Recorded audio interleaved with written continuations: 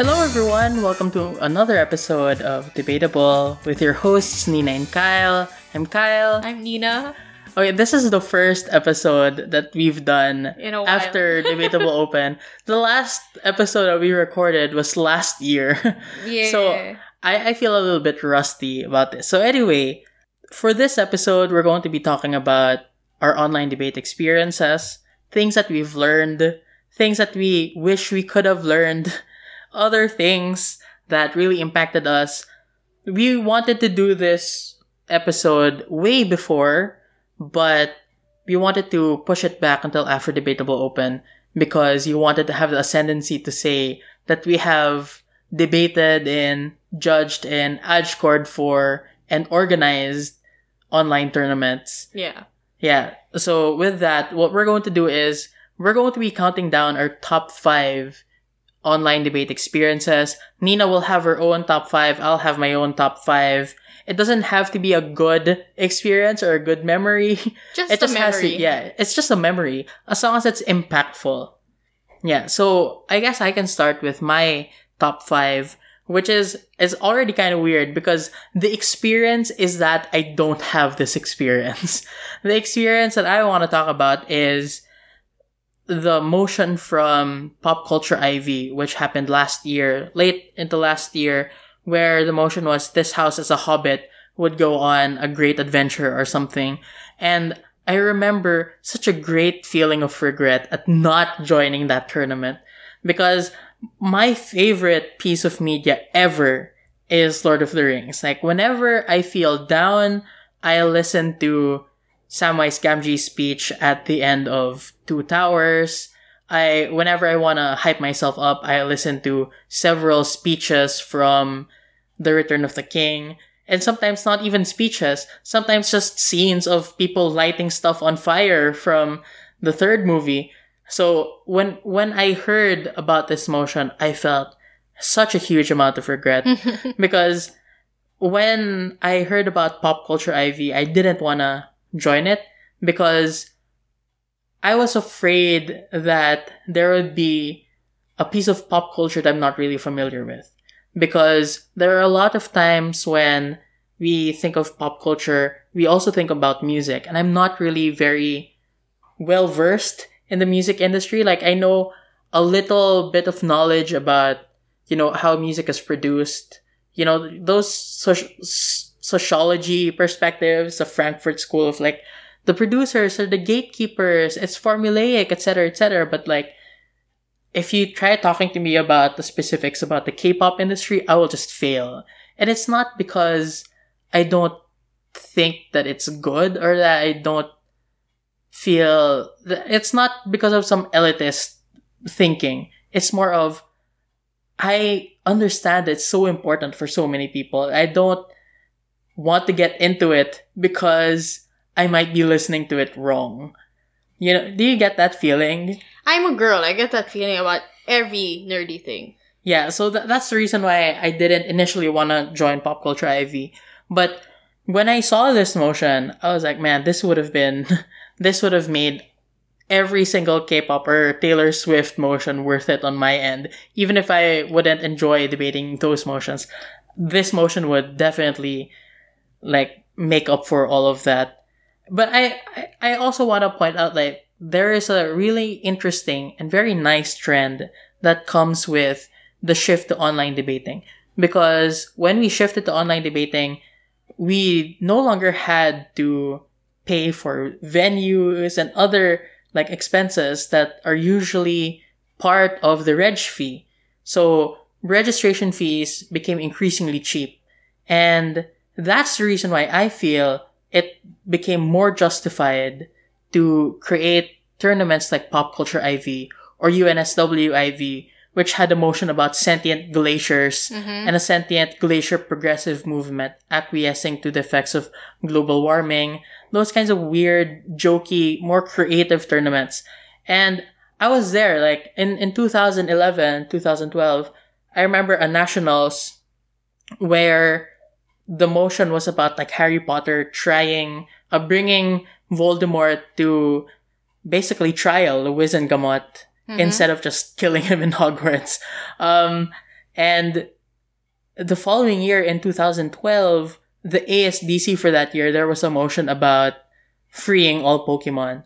So at that time, we had a lot of pop culture motions, but that sort of fell out of popularity at some point in the decade because I think that the debate community got a little bit too carried away with these pop culture motions, so that a lot of older debaters were lamenting the fact that we are supposed to be debating real issues here, real serious issues. So the shift became, if you're paying good money for a debate tournament, you have to be prepared to debate the real, like, important, big impact kind of topics and not just these, like, philosophical pop culture-y type things. I think we've been pretty clear on our stance, though, regarding those things. Like, I personally don't think that debating memes or pop culture makes you any less of a debater or that it's less valuable than real life issues. Because in the end, debating is all about the skill itself, refutation, analysis, being able to break down issues into smaller issues or being able to use clues and context to create arguments. I think the skill is what matters. So I'm happy that online tournaments have allowed people to like be more experimental with their motions and their tournaments as a whole, you know. Debatable Open was one of those tournaments that tried to be more experimental. Yeah, it tried to be. And I think we were pretty successful. I also think that we were pretty successful. But that's for later. I mean, I'm pretty sure both of us have Debatable Open somewhere in our top 5. Are you sure? I'm kidding. Okay. Would it be so weird if, like, okay, your number one moment for online debating is like, man, I really liked organizing Debatable Open. And I was just like, oh, this one time I said a bad word. How anticlimactic. Yeah, so that's your 5th. My 5th place would be debating while I was here in your house. So we're currently recording in Kyle's house. And I was here last year also around... I think November. Around November. Yeah. November of 2020. And I joined the tournament with CJ Carlos and Bea Legaspi. And I was debating in Kyle's living room. And I felt very... exposed. I felt very exposed to Kyle's family. Also, I felt very out of place because that wasn't my typical setup. Not only was it online debating, which I was not used to, it was online debating in someone else's house. So that was like 2 layers of unfamiliarity that I had to deal with. And I had to deal with people walking in, listening to my speeches. I also wasn't very comfortable because I was just working with my laptop. Usually in my house, I have a 2-monitor setup that allows me to like have a prep document on one page and then the other monitor will have the Discord server. But now having to shift tabs. I know it's a first world problem. It's such a first world problem, but it does stack up. Like those small inconveniences and things that you're not used to, they do like affect how you debate. And I remember not doing well at all in that tournament. That was one of the very few tournaments in a while I wasn't in the top 10. Nor did I do very well. Like, I think we died at quarters or semis. Did you die at semis? I don't know. You don't even remember. It was that bad. It was that bad. All I remember was not being comfortable at all. So, which brings me to, I guess, one thing I want to point out with online debating. It's not gonna be everyone's cup of tea. Because I remember being so hyped for tournaments and doing so consistently well. And then suddenly, online debating, I'm suddenly, like, subjected to the elements around me. Like, I have no control over things. I have no control over my internet. I have no control over who gets to hear me. I still can control what I wear, but I don't feel the need to control that given that no one is ever going to see me. So I felt like very out of my element when I was debating that tournament. No offense to your house. I love this house. It's just... Thanks. My house has thanks. It's just, this house doesn't love me enough to give me the space to debate in it properly. Yeah, the privacy. Yeah. Like, which is weird because like when you're debating in an on-site tournament, you're not really in a private area. Like, you're surrounded by people. It's just that you get the sense that when people walk by, they're debaters or people who know how debate works. So they're not gonna look at you and like, that's kind of weird. Yeah. But here, you see Ate Inday walking by. ironing clothes, and then she can hear you, and it's like, oh man, I just want to disappear for a while. But that leads, I think that's a good segue to my number 4, which is also about debating in this house. This house has seen a lot. Because, like, to be fair, I agree with you that a lot of things, a lot of our experiences in online debating are based on factors beyond our control. Like, I've heard of examples where a person was debating and the camera was on, and then someone walks into the room and they start mopping because they don't realize that their camera was on.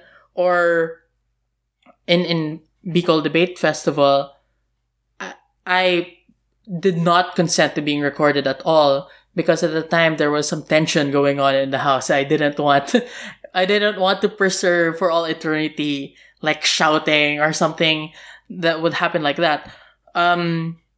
So a lot of it is based on factors beyond our control, and I feel like it's because when we debate from home, you remove that separation between your personal and debate life.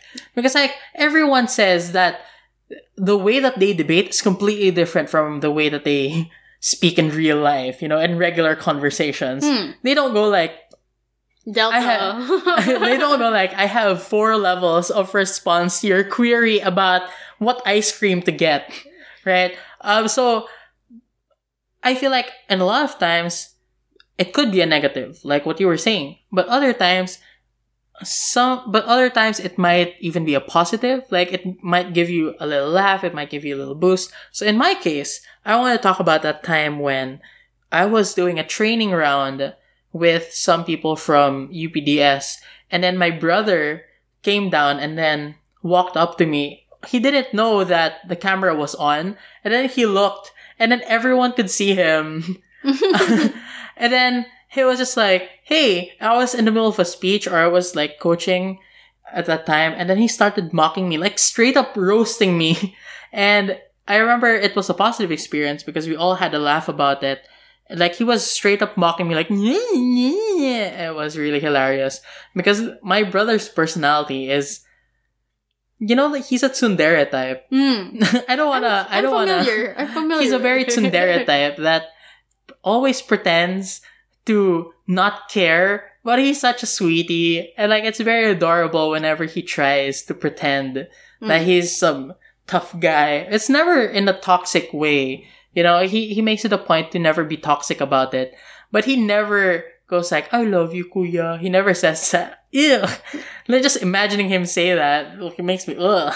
But anyway, so that's my number 4. Because it didn't, even though he straight up roasted me, it did not ruin my experience. Actually, it made me happy that he was around. Because if we were on an on-site tournament, he wouldn't even be there to make friends with my friends.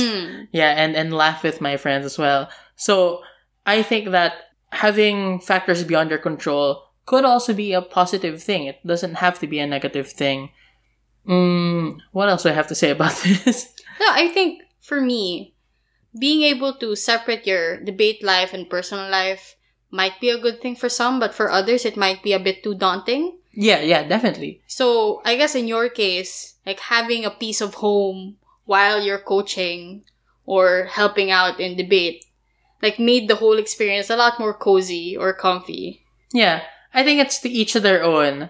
But like, it doesn't, when we recommend or when we talk about our own experiences, it doesn't mean that we always have a good time debating from home. Oh, definitely. Like, I definitely, sometimes I just want to stay away from me. Because sometimes I'm in a very serious mood. And then he walks near me. I'm like, I'm not in the mood for your bullcrap car. I'm not in the mood, man. Yeah, that makes sense.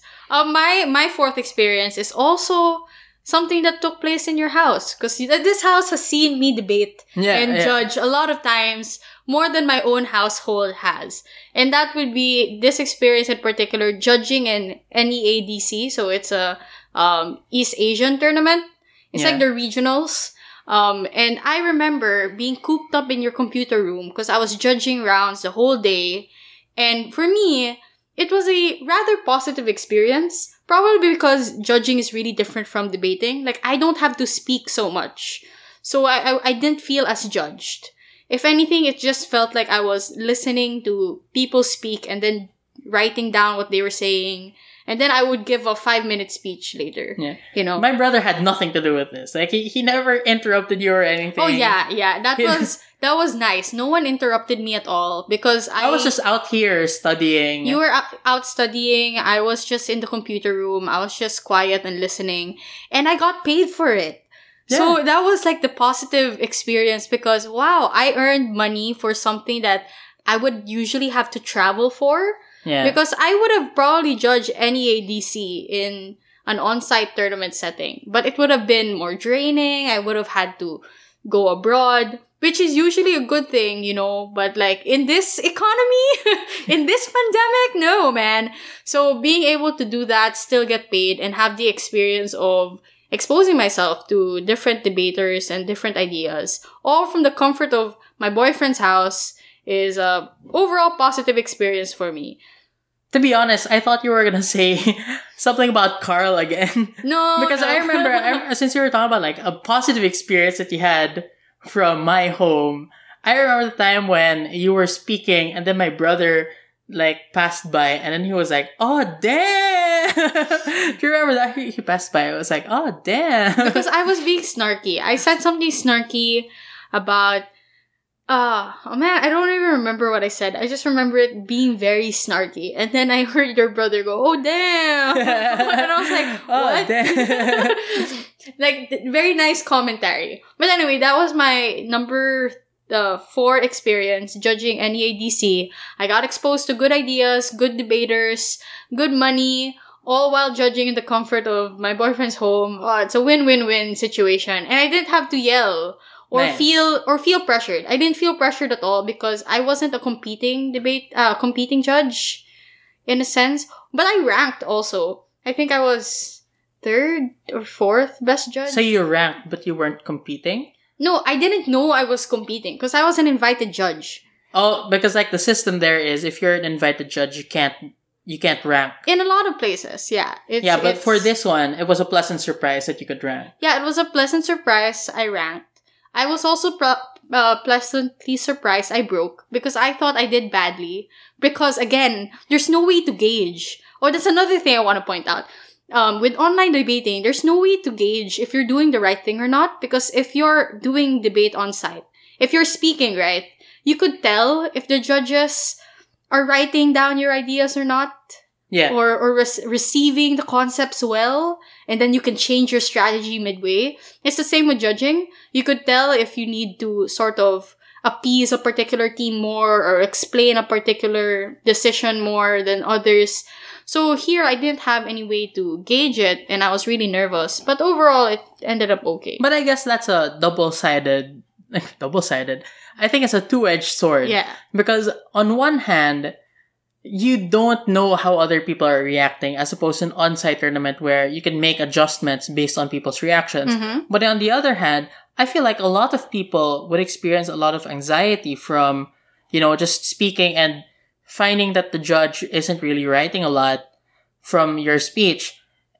So I guess that in some instances, being able to, just close the camera and then you're not able to see what the judge is writing or what faces your opponents are making is very nice and liberating for you because you don't have to care about those things. The only thing that you have to care about are the ideas in your speech. So it can be a good thing. It can be a liberating thing. It can also be a restricting thing. Again, it depends on your strategy when it comes to debating. It just so happens that when you're judging, you like looking at the faces of the people that you're judging. Yeah. But I know for a fact, when it comes to debating, you're the complete opposite. You'd prefer not to see them.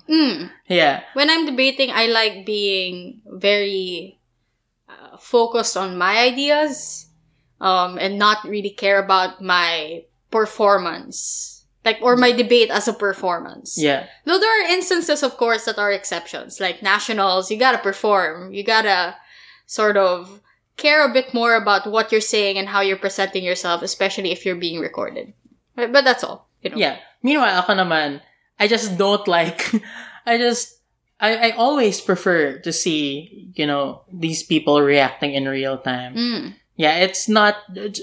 I feel more anxiety when I don't see them. Like in any case. So I guess it's one of those things talaga that it depends on how you prefer debating or what you look for in a debate experience.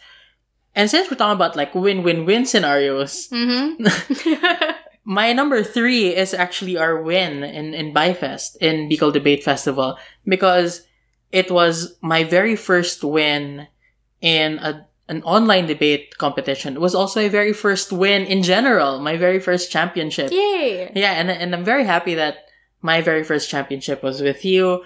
And the thing about it is, it's not just the fact that we won, because to be honest, when we won, I was just like, yay, we won! And then after I was like, okay, I was just fine with it. It wasn't very impactful. But the reason why it's at number 3 isn't because of the fact that we won, but it's because I felt the freest I've ever been when debating in that tournament.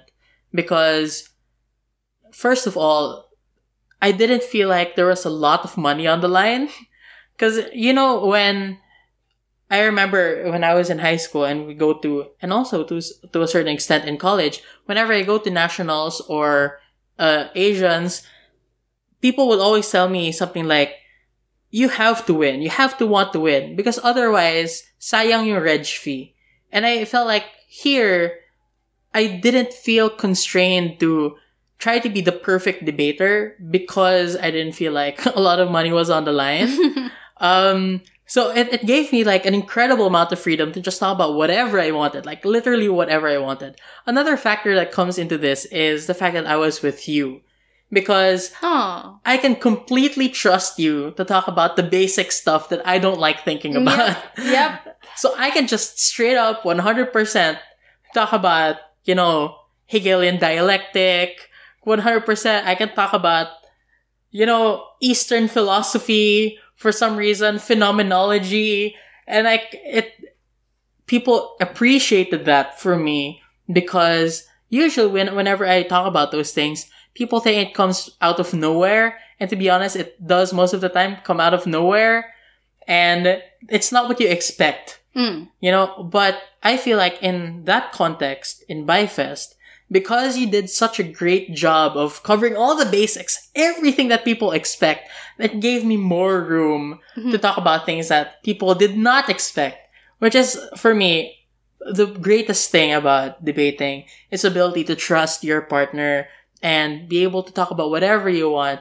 And I know for a fact, like, I don't really like talking about those things, but I know that you love talking about those basic things. I do. Except for the final round where I had to do PM because it just so happens that the basic stuff for that motion were already philosophy stuff. Yeah. And you didn't like talking about those at all. Yeah, so we did the last minute switch. But I guess like that only applies in opening half. But in closing half, you still have a lot of freedom. But it also doesn't come out of nowhere because I do a pretty good job of connecting it with the rest of it. I'm the stitcher in our team. Yeah, that's the reason why. Yeah, that's the reason why whenever you talk about teaming up with me, especially in closing, you always describe yourself as, clarifying what I meant.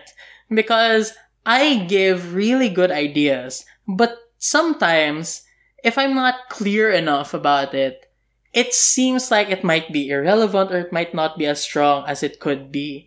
But because of your intervention, both in prep and during the debate, it becomes just that much stronger. So I think that, the thing I love about our team up,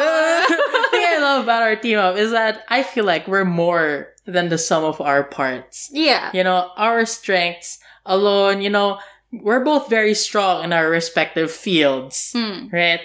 I feel like you're much more structured than I am, but I can go crazier about the ideas than you do.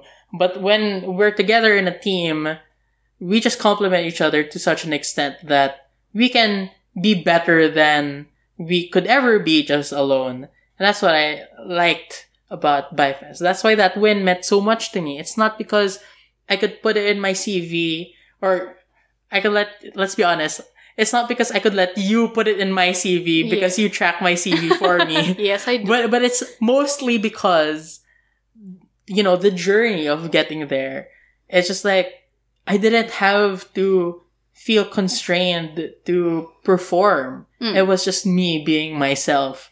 Like my unfiltered stream of consciousness, but I kind of tweaked it so that it would be more relevant to debate. But that's really how I think. Yeah. So that's why it was very meaningful to me.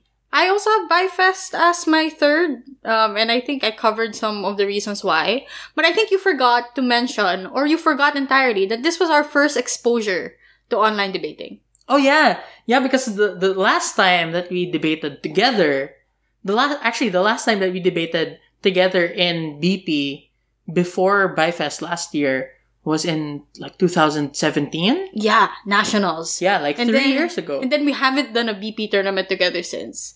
And like, honestly, when we team up with others in Asians, our dynamic is different because there's a completely different. Like, there's a third person to take into consideration. I mean, it's not a bad thing, obviously, but it's a very different feeling. Yeah, you have to adjust as opposed to like, but it's just the two of us, you don't have to adjust at all. Yeah, and we don't have to talk at all when it's just the two of us. Like, we just psychic our way through prep. But so that was our first exposure to online debating, period. And I remember, like, I didn't know how Discord worked. I was still, like, tinkering with Discord at the time. I remember did we prep using Zoom or something? I remember we prepped with GDoc. We prepped with GDoc. But how were we talking to each other? Did we not talk to each other? I think we did talk to each other. I think it was through Zoom, yeah. Yeah, so we were on a Zoom call, and then we were on Discord, and then we were on GDoc, and I remember being so overwhelmed. But I was having a really fun time, because it was with you, and I was just doing my thing, you were doing your thing. You didn't have to police me, I didn't have to police you. I barely saw what you were typing in your GDoc, because when we prep, we would separate the screen, separate the pages. Pages. So we'd prep on completely different pages. Yeah, and then we'd notice none of our ideas would overlap. That was great. I was like, what a coincidence. It's only sometimes you go like, I think that this could supplement your idea. Or vice versa. You would say, you can take this na lang. Yeah. And that would be very nice. But sobrang unlikely, no? It is very unlikely for a team to just not have the same ideas at all when prepping for the same thing. Probably because we know what to avoid. Like, when an idea comes up, we're like, oh, Philo. I say, nah, Kaz got this. And then when I see you don't got it, I'll give it to you. But what are the odds that you don't got it? So you probably got it. So I don't have to worry about it so much. So that's one reason I liked it. The other would be, I'm very comfortable doing last minute risky things with you. Like, our finals, for example, we switch positions. I think we've mentioned that already. And I would usually panic if that was the case. Like, we didn't prepare for that. We haven't prepped for that. We've never. I have never PM'd for you, ever. I've never been deputy for you. But we decided, you know what? Like, I don't know anything about Philo. You know a lot about Philo. I'm good at tinkering with motions. So leave me at deputy. And it worked out fine. So that's why I liked it also. I guess I also enjoyed the fact that there were so many new faces or voices. New voices. I don't know what to refer to them as, but because it was an online tournament and it's my first time being exposed to it, there were so many names that I didn't know and so many newbies again. And I was like, wow, look at this. Like, so many debaters from BCol in particular are joining this tournament, and I haven't seen this circuit as active as it was like a few years back. So it was very nice to be exposed to that again, to see people with like still wide eyes and like a lot of dreams and a degree of innocence. Yeah, a degree of innocence in debating. It was nice to be exposed to that crowd again, as opposed to, the people in our circles in on-site tournaments. Like, after a few rounds, the brackets we end up in are so serious and like so the tension is just like something you could cut with a butter knife, and I didn't like it. It was too serious for my taste. So being online and just being with people who were just having a good time was just a nice change of pace. Well, speaking of innocence, and I have to lower the tone of my voice. Because this next one for me, this is my number 2. It's more serious than any other thing that I've talked about so far, which is the drafting of the debatable ZTP or zero tolerance policy against harassment. And I'm speaking as a person who has actually experienced like a level of sexual harassment. I'm not comfortable talking about the details of that, but it was really important for me to talk about. It was really important for me to create a policy to sort of ensure or help ensure a safe space for, again, those very innocent people that we're talking about. We want to protect their ability to enjoy debate. Because the thing about online debating is it's literally the wild, wild west out here where there's no set rules for anything. Like, in one of the tournaments that we edge scored in, Halcyon Scholastic Debates, you weren't there, and I don't think that you remember this, but there was a time when someone unmuted themselves just to say the N-word, and like, the Orcom didn't know how to deal with it, because since it was on Discord, and there were so many people on convening, they weren't really able to pinpoint who exactly it was. Yeah. Yeah, and another thing is like, we just talked about the fact that we used GDocs for Bifest. Later on, when it came around to Australs, we found out that they banned GDocs. And to be honest, I don't know why, but it just gives, I suppose they did it because like your partner can do real-time edits during your speech, which we didn't do. But like now that I'm thinking about it, you could actually do that. Is that cheating though? Isn't that the equivalent of passing notes in the middle of a round?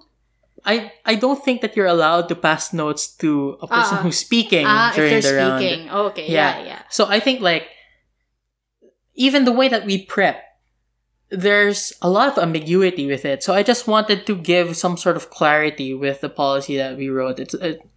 It was more than 10 pages long, and it kind of felt too technical sometimes to write, but there were previous tournaments where there were zero tolerance policies on harassment. I guess give a bit of a summary first of what it is for our listeners who aren't aware. Yeah. So a zero tolerance policy on harassment is basically saying that if you are known to the community or are reasonably suspected to be a harasser, be it a sexual harasser or otherwise, then the tournament organizer has the right to prevent your participation at any stage of the tournament.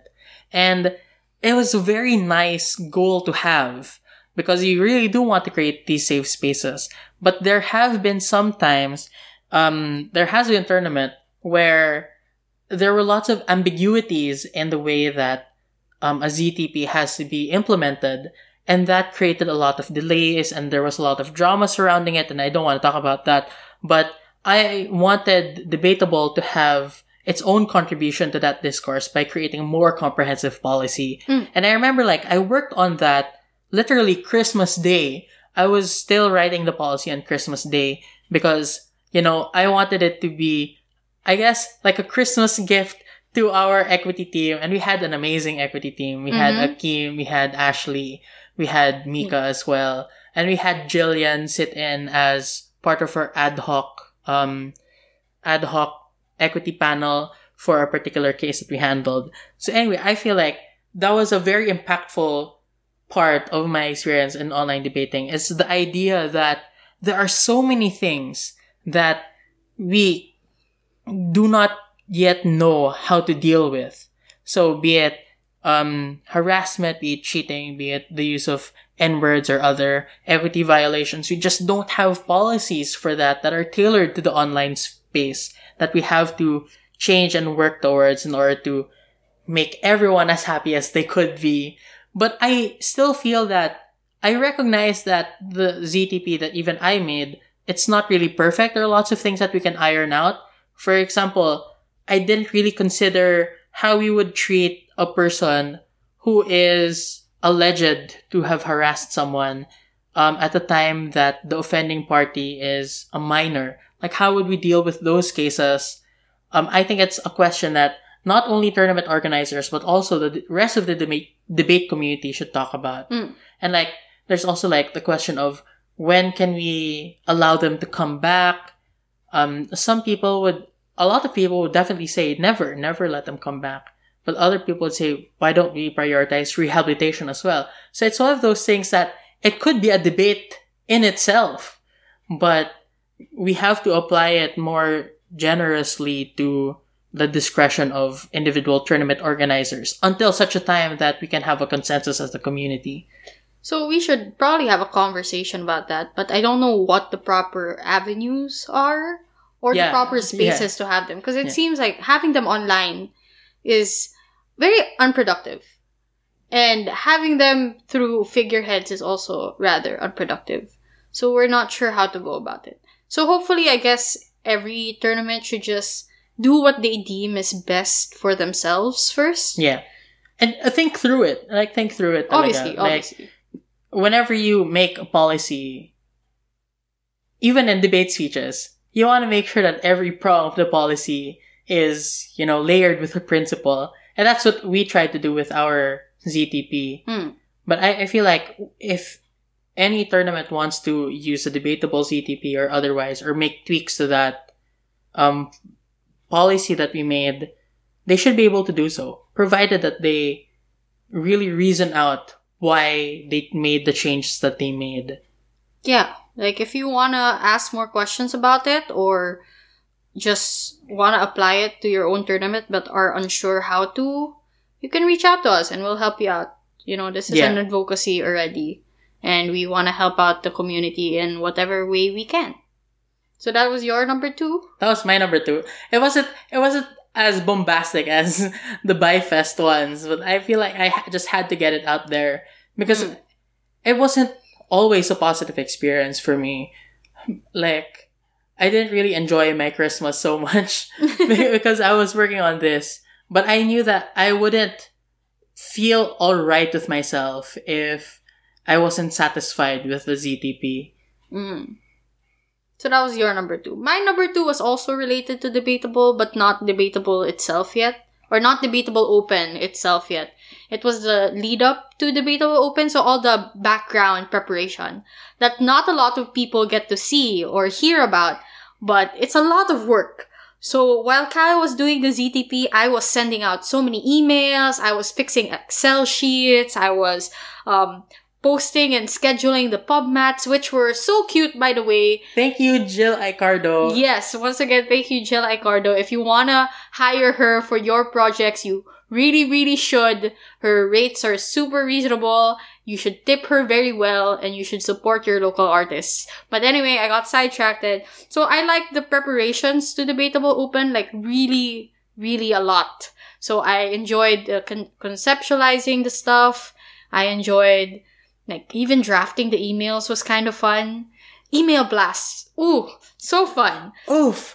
I love sending 300 emails a day. I love being able to send 300 emails a day and then seeing them go into the sent box. And then seeing people reply to emails and actually following directions. I think you're satisfying. The only one who says that. You're the only one who says that. I'm probably the only one who says that, but it really was a joy to organize the tournament. I had to think about, it felt like chess. Because I had to think about things 5 steps in advance. And I had to anticipate all the possible, what do you call those? Hiccups? All the possible hiccups that would come our way. And I felt like I managed to avoid most of them. So, you don't see it, but behind the scenes, there's so many things that were avoided. We had to make sure the schedule made sense. We avoided, for example, a lot of teams pulling out. We avoided, for example, miscommunications between judges and debaters, stuff like that. And I felt like it's super satisfying to be able to fix those things.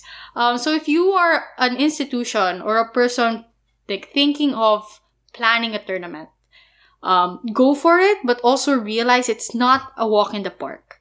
Phase 1, Phase 2, and Phase 3 aren't just you collecting information. It's you knowing how to use that information properly to make the tournament run smoothly. And if you're not sure how to fix your Excel sheets or to fix your G forms, you're going to have a hard time.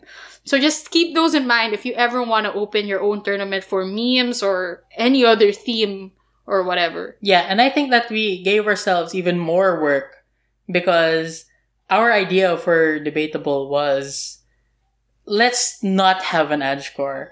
Let's make individual post-debate analyses. So how did you find the process of interviewing 9 different people? At at first it was so daunting because I also remember having to schedule all of those interviews. I had to set limits on, for example, when they could send in the motions. I had to constantly be in contact with them.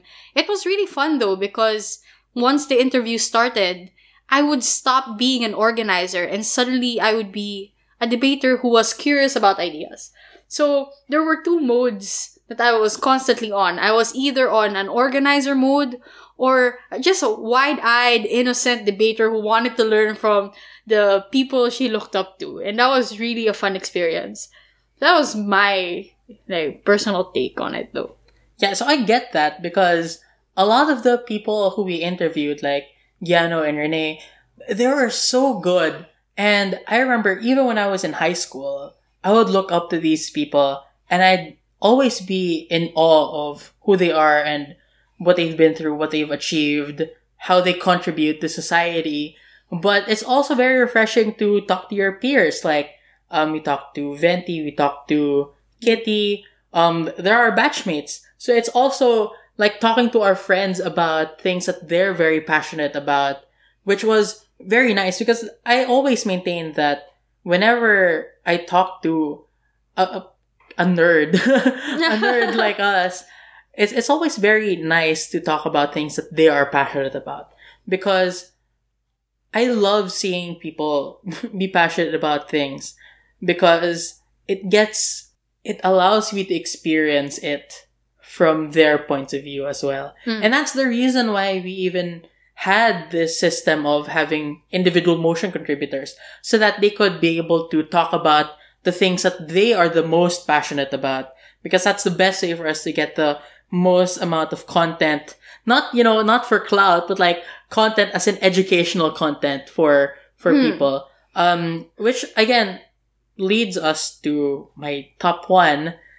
My number one is debatable open, as in the tournament proper. So your top two was about preparations. Mine is about the day itself. And okay, I will be the first to admit that I wasn't there as much as I wanted to be on the first day. I feel like you're the one who's I feel like you have more ascendancy to talk about like what happened on the day itself.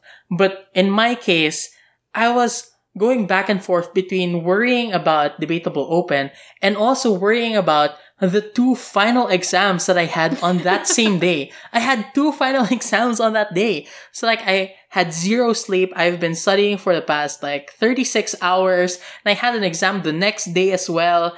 And my entire week leading up to debatable open was just a bunch of exams. I had several property exams that week. I had a sales exam as well. And now I had two transportation final exams, an oral one and a written one on the same day. So it was really, really difficult for me. And I remember that I was talking to my friend who was my classmate, and I was telling him that I am so worried because I felt so unprepared for the exams. And at the same time, whenever I did study, I felt anxious that I wasn't able to help the rest of our organizing committee with debatable. So I tried to balance it. I don't think I was able to balance it well. I feel like I sort of leaned towards the ACAD side more. I mean, that's justified. Yeah, but I feel like, it's not necessarily a negative experience, but it was definitely very intense as an experience for me to, have to balance and juggle those things. But I feel like it was still worth it at the end because, the thing about ending a very tiring day or a very intense day, and sometimes you don't wanna know what happens next because it's more of the same. But in my case, it was more of, this was the last lap in my semester, and I really, really wanted to see what debatable was going to turn out. So the way that I looked at it was, it's a very intense experience, but when I endure it, it's going to lead to much more positive experiences down the line. And I could have made my top one about the end of debatable when we got like compliments, we got people telling us that it was a very good tournament or that it meant a lot to them. And, those are really great experiences for me as well. But the most impactful part of it was just the overwhelming experience of having to balance two very huge, very important aspects of your life and not thinking that they could coexist. But at the end of the day, realizing that they could definitely coexist. It'll take some work, but it's definitely not impossible to have it all without sacrificing anything. So, I guess it's no surprise that my top one was also Debatable Open proper, but for different reasons. Extension, Shanna, extension. This is my extension speech for Kyle's explanation. But I think there are a few things I want to highlight or want to reminisce on. Because honestly, Debatable Open felt like giving birth to a child. If the number 2 was the preparation, that was like the 9 months I was pregnant. Debatable Open was as painful as giving birth to a child and as satisfying as seeing your baby. There's no other way I would describe it. So day 1, I was a mess. Like, I was an absolute mess. The delays were driving me crazy. We broke the tab system, Tabber, because we were just too many. We didn't expect to be this many, and I guess Tabber didn't expect to ever handle a tournament with this many participants. Yeah, and I don't think we could have foreseen that as well, because we didn't. We couldn't. So for all intents and purposes, we were thinking that Tabber was just basically stable, regardless of how many people tried to access it. Yeah, and we didn't understand the behind the scenes of it, which is our fault. Yeah, honestly. definitely. Like, we should have asked and we should have been aware of it. But that caused like major issues. The delays as well because of the tab system, as well as the people not submitting their ballots on time. People getting disconnected. Like, if you have internet issues, it suddenly becomes my problem also, because that would mean that you're delaying the tournament. Yeah. That means that I also have to be in contact constantly with people who get disconnected. So I remember all my windows were open. I remember I meant my laptop windows. I remember having so many tabs just open in my head and on my monitors. I was writing down things left and right on post-it notes. I felt like a one-woman team, because a lot of our team was also debating. A lot of our team were given other assignments, and I didn't want to overburden them. Yeah. And I'm the type that overburdens myself, which is the problem. So I remember taking on a lot of responsibilities that I should have probably delegated a lot more. And I'm really thankful that Jillian Sandigan was there as my co-convener at the day 1, I mean, no offense to you, but she was de facto... Absolutely none taken. She was de facto co-convener of day 1, dealing with just as much things as I was, if sometimes probably even more, because I was busy dealing with tabs and she would have to deal with the participants. And it was a very draining and tiring experience. But I remember going to sleep that evening. I was just knocked out, but I was very satisfied as well, knowing that we made it through day 1 alive. Yeah, I think you're the kind of person who would get so overwhelmed about the amount of work that you'd have to do. But you also find a kind of joy in solving a lot of small problems throughout the day, because you feel like, oh, I'm so great at this. I'm solving a lot of problems. So I think you were just holding yourself to a very high standard that we ended up not being able to fulfill. Because I think all things considered, the delay wasn't that bad. There was a significant delay, but it wasn't as bad as it could have been. That's the tagline for the tournament. Not as bad as it could have been. Yeah, so that's one. Those were a few pointers. I also want to give a shout out to our runners, because our runners were amazing. They were amazing. They were amazing. So if you've ever been if you competed in Debatable Open and you were bugged by our runners, then, be thankful they bugged you, because they kept the tournament not as delayed as it could have been. Not as bad as it could have been. Not as bad as it could have been. So they made sure that we stayed on track for most of it. And I'm really grateful for them. I would name them all if I could. But I just don't have the memory for that. But I love them all the same. So that's another thing I want to point out. I guess the last would be, day 2 felt a lot less burdensome. Is that the term, burdensome? Yeah, I was there. Yeah, you were there already, which took a lot of load off my shoulders for one. But two, since there were less teams to deal with, given how you only deal with the top teams at the time, it wasn't as like daunting as it could have been. Though we did face one big issue, which was the random pull out in the middle of Octo finals. Yeah, like okay. I'll let for you, people who weren't there, I'll let you tell the story. For people who weren't there, what happened was we were supposed to have Octo finals, and the theme was international relations. And I was looking forward to that theme so much because there was a particular motion there that Giano made when in December, which was about Joe Biden and Kamala Harris giving, I think, amnesty to Trump in exchange for legitimizing or recognizing the legitimacy of the elections, right? So the trade-off there was, should we prosecute Trump or should we make sure that Trump gets out of the way as soon as we can? And in December, the context was completely different. But during the days right before Debatable Open, it became much more exciting, but kind of in a sad way because you found the terrorists that were storming the Capitol building in the United States, trying to prevent the recognition of Joe Biden as the winner. So we thought that motion aged like fine wine talaga. It aged so beautifully. It aged like Robert Downey Jr., that kind of stuff. And then, so I announced the info slides.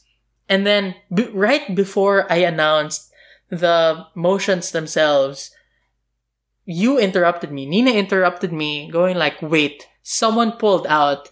So, so we had to cancel that round because after a while we determined that, it would have been unfair if we gave everyone the opportunity to, Google the topics already based on the info slides because it took too long to determine like, really, they pulled out? What happened? Ganyan, ganyan. Is there a way to make them not pull out? Those kinds of things. So we're not trying to shame the team that pulled out. But what we wanted to point out was, especially when it comes to online tournaments, but it also applies broadly to all tournaments, whenever you do or do not do something, it will inevitably, in many different ways that you might not even be aware of at the time, it will affect everyone else in that tournament. Yep. Be it a late ballot that's going to delay the entire tournament, or you accidentally putting a decimal point where it shouldn't be in. It's a small mistake. It's just literally one dot in your ballot. But it's going to change how the rest of the tournament will operate. It will make like a domino effect of delays and problems for everyone. So, ayun, it's just a reminder for y'alls. But that's what happened in day 2. And I had to handle that because I promised you that after day 1, I'm like, I got this. Okay, I got this. I don't want you to suffer like this again. Thank you. That was helpful. I mean, it genuinely was, though. So that was our top 5 each for online debate experiences. As you can tell, we haven't experienced a lot compared to others who are just obsessed with debating online. And I won't name any of you. Like, you do you if that's your kink or if that's what you're into. But I cannot imagine doing this every weekend or doing some derivative of this every weekend, like either judging or debating or ad scoring or organizing a tournament. And some people really do come to mind. Yeah. Like, if you're listening to this and someone comes to mind, like, tell them to take a break. Or if you're that person who... You might want to take a break. Like, it's But we're not judging. We're not judging. If it makes you happy, go ahead. But I do want to bring up some honorable mentions to our top 5. Yeah, okay, go. Like, some things that I didn't make it to my top 5, but I was debating on being on the top 5.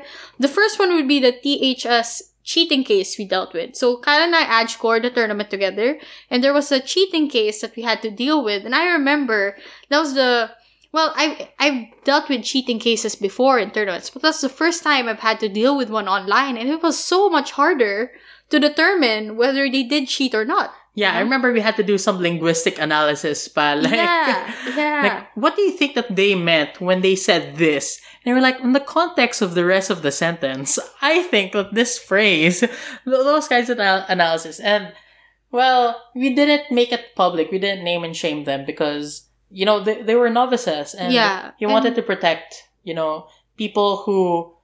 it was an honest mistake. It was an honest mistake. Like, the way that I framed it when I was questioning them was, I think you're supposed to know that this was wrong. But I don't blame you if you don't really grasp the full consequences of this action. So we didn't make a big deal out of it. And, nothing really bad happened to the rest of the tournament. But some corrections definitely had to be made. Yeah. So that's one. The other thing that really was prominent for me was I kept getting blue screen of death on my laptop. So my laptop's getting kind of old, and I guess it cannot handle having Discord open and Zoom open and GDocs open all at the same time. So there were times when I would be judging that my screen would just suddenly turn blue and shut down on me. And I remember being so panicked about it, but luckily I had my phone to really quickly shift to. So I didn't really delay any tournaments I joined or delay any rounds I was part of. But it was, daunting, knowing that at any moment my laptop could die on me. Or, I could get disconnected at any moment. So if you're a Filipino listening to this, then you know the pain, our internet connections are not stable at all here, and you could get disconnected at any moment. So, yeah. I don't know. So that's it. Those are your only two honorable mentions. Yeah, I guess the rest are pretty generic. So I have a semis curse in LIV, and I debated LIV online, and I still died at semis. So that curse is still alive, sadly, even if it's online now. I guess some things never change. And generic ad scoring, I guess, would be something I'd point out. It's very different doing it online. It feels just the same as judging or debating would. Yeah. The lines between roles become very blurred because you're all just on the same platform. There's no separate room for AdScore like there usually is. There's no designated roles. I mean, there is roles assigned to you in Discord, but really in the end, it doesn't matter. All tournaments have separate roles for AdScore. Yeah. So it feels like the lines get blurred a lot, which I don't know if I like or dislike. All I know is that it is noticeable. It is what it is. It is what it is, That's it. That's my honorable mentions. Do you have any? Well, I guess I do have some honorable mentions. I did. There was this one time where I was doing a speech, and then some delivery person rang the doorbell, and I was the only one in the house. So I had to bring my laptop outside of the house and then make the transaction as I was speaking. When was this? It was... Oh my gosh. No, it was in Bicol Debate Festival. I didn't notice. You didn't notice because... Amazing. Yeah, because I was amazing. I mean, we weren't together. We weren't physically together then. But that was very stressful for me. It was just very fortuitous that I was talking about philosophy the entire time. So, I could get sidetracked or whatever. It will not stop me from talking about something I'm actually very passionate about. Other than that, I think my internet naman, I've been very fortunate that I've had the privilege of having a relatively stable internet connection. Except, there are sometimes I do get disconnected. And sometimes in the worst situations, like during class recitations or during exams, those are the worst. But those aren't really, super connected to online debating. Yeah. So I guess you can end it here. Yeah. That's it for this, surprisingly long episode on our online debate experiences. Hopefully it was entertaining and hopefully you got some lessons out of this. The point being, online debating is a new space. It's relatively experimental. If you're not into it, that's fine. If you are into it, that's great. If you're not sure, then hopefully this episode helped you figure out that there are some people who are just as unsure as you are. Kyle and I still don't know if we genuinely like online debating. We've tried all possible facets of it. Unless there's another facet we're not aware of. But we've tried them all. Debating, judging, ad scoring, organizing. Observing as well. We forgot observing. Oh yeah, observing. Observing is a thing as well. I would say that we kind of like it sometimes and kind of don't like it sometimes. Which I guess is the general experience a lot of you will face as well. It is what it is. It is what it is. And that's, I guess, the takeaway of this episode. We hope you enjoyed it. We hope you had a good time listening. If you're doing something else, focus once again on what you're doing and don't use us as a procrastination tool. And that's it for this episode of Debatable. Thank you for listening. We'll see you soon. Hopefully. Hopefully since we have more time to record now. Okay. Bye-bye. Bye-bye.